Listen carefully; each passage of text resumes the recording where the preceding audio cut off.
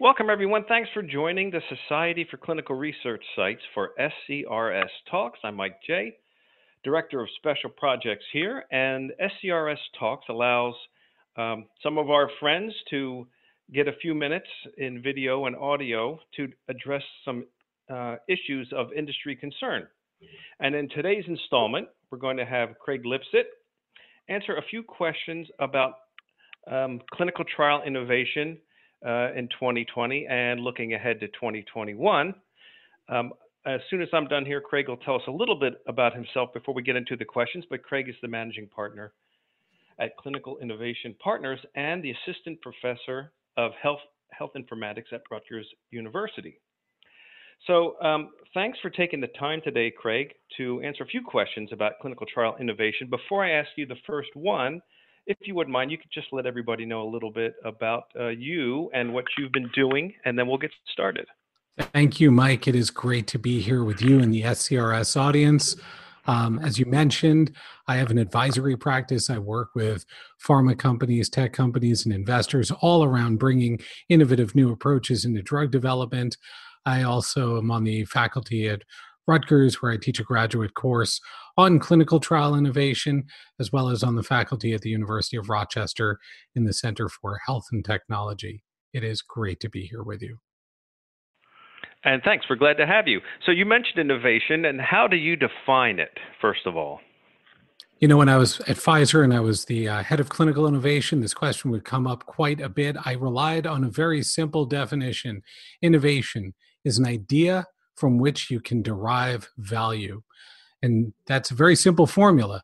The idea alone does not make you an innovator, and that does not make for innovation.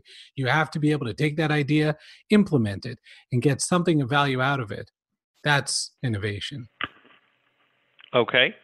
Now, I know we didn't discuss this in the title, but you can't really have a interview or anything this year without talking about COVID-19. So how has innovation continued throughout this pandemic?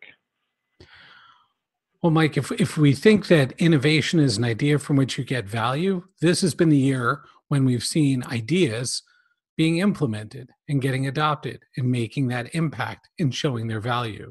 These are ideas that weren't new. These are ideas that in many cases had been around but simply struggled for adoption, whether those ideas were around using innovative approaches for monitoring or some of the approaches we've seen to enable location shifting and home-based decentralized participation.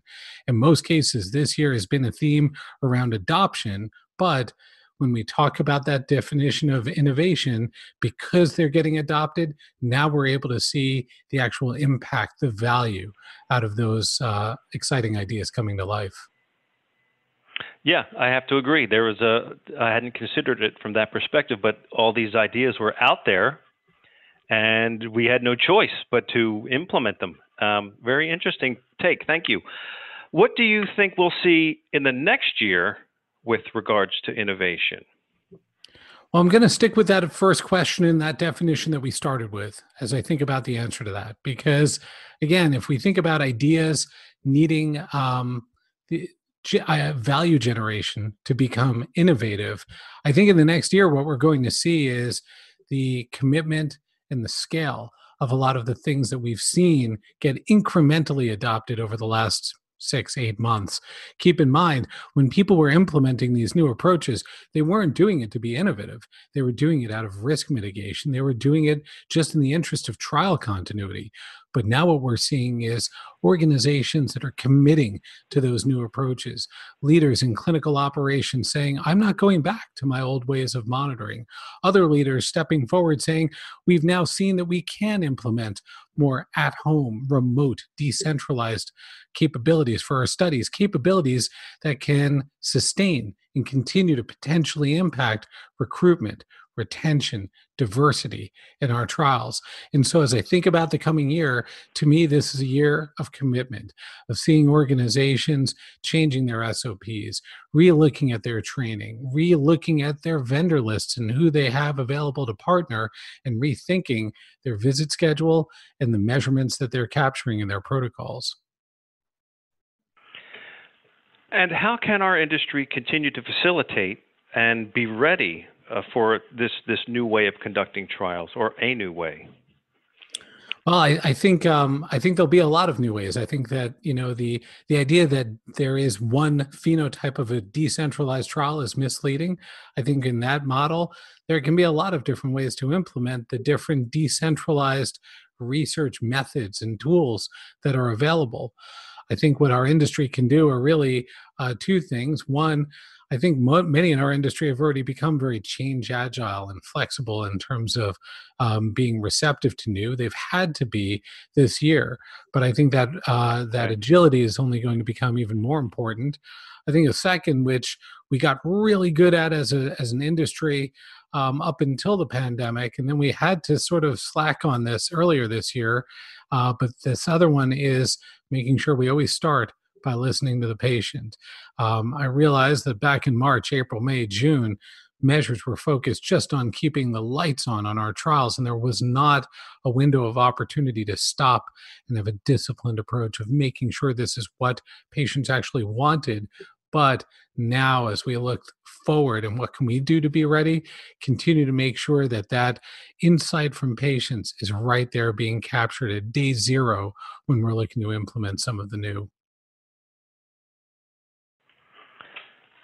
Now, one more thing before we close up, you're going to be giving our keynote presentation for our upcoming virtual summit in October, which the summit will run most of the month, but you specifically will be giving your presentation on October 8th. Anything? Can you let us give us a sneak preview of what's going to happen during that session? I probably shouldn't because, I don't want to give anything away or reveal too much. I want to keep some level of surprise, but I do think that people can expect initially an amplification of some of these messages that we were just talking about, of the stories of continuity that were done during the year 2020 and what commitment really looks like for organizations going forward. But I'm also going to challenge some beliefs, perceptions, and assumptions. And I'll give a teaser of one of them. I'm going to challenge people to rethink what hybrid means when we're talking about decentralized trials and to reimagine what a future of hybrid could be that puts the patient truly at the center of the development program. I'm looking forward to it. And so are we. And challenging the perception or definition of hybrid. What can you tell me what you think people will probably say that is, and how challenged they will be by the end of your presentation on their perception of hybridity? How's that for a word? Well, I think the preclinical crowd would say the hybridization, but usually we think about that with our animals. Okay. But I think that many have been trained to believe that we have brick and mortar studies that run at conventional sites, and we have this middle state of hybrid trials, and that the desired end state in all of this is to have some sort of fully virtual, fully remote model for our studies. I'll say that I've never met a patient who has told me that their desire for the future is to not have the option of being able to go to visit an investigator at a site. And so Sure. to me, that's the technologist's view of the world. Yes, the technology theoretically could lead us to that as a desired end state, but is that really the end state that our patients want? And so, what I want to challenge people around is to rethink what hybrid means and how, in today's world, it's a very protocol centric view of hybrid.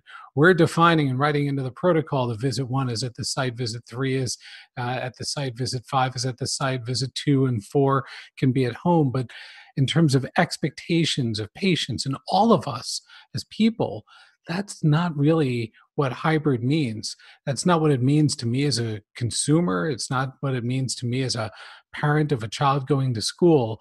Hybrid has to start to bring choice and optionality to individuals. And that's going to at first feel impossible. It's going to at first feel overwhelming from an operational perspective. But I believe there is a path forward for us that can start to make that future feel a lot closer.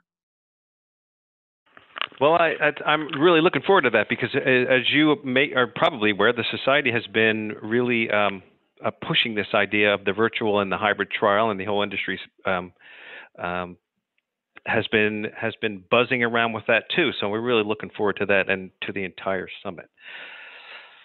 Well, Craig, thanks a lot for your time. I know you're busy. To anyone listening, make sure you register for upcoming webinars and discussions by visiting our Learning Campus. You can also check out the SCRS Insight Journal, published quarterly for members in the member section of our website, myscrs.org. Speaking of websites, Craig, anywhere would you like to have anybody go to learn more about you and what you're doing these days? Mike, I'm a social creature. Find me on LinkedIn, find me on Twitter. I look forward to following you there as well.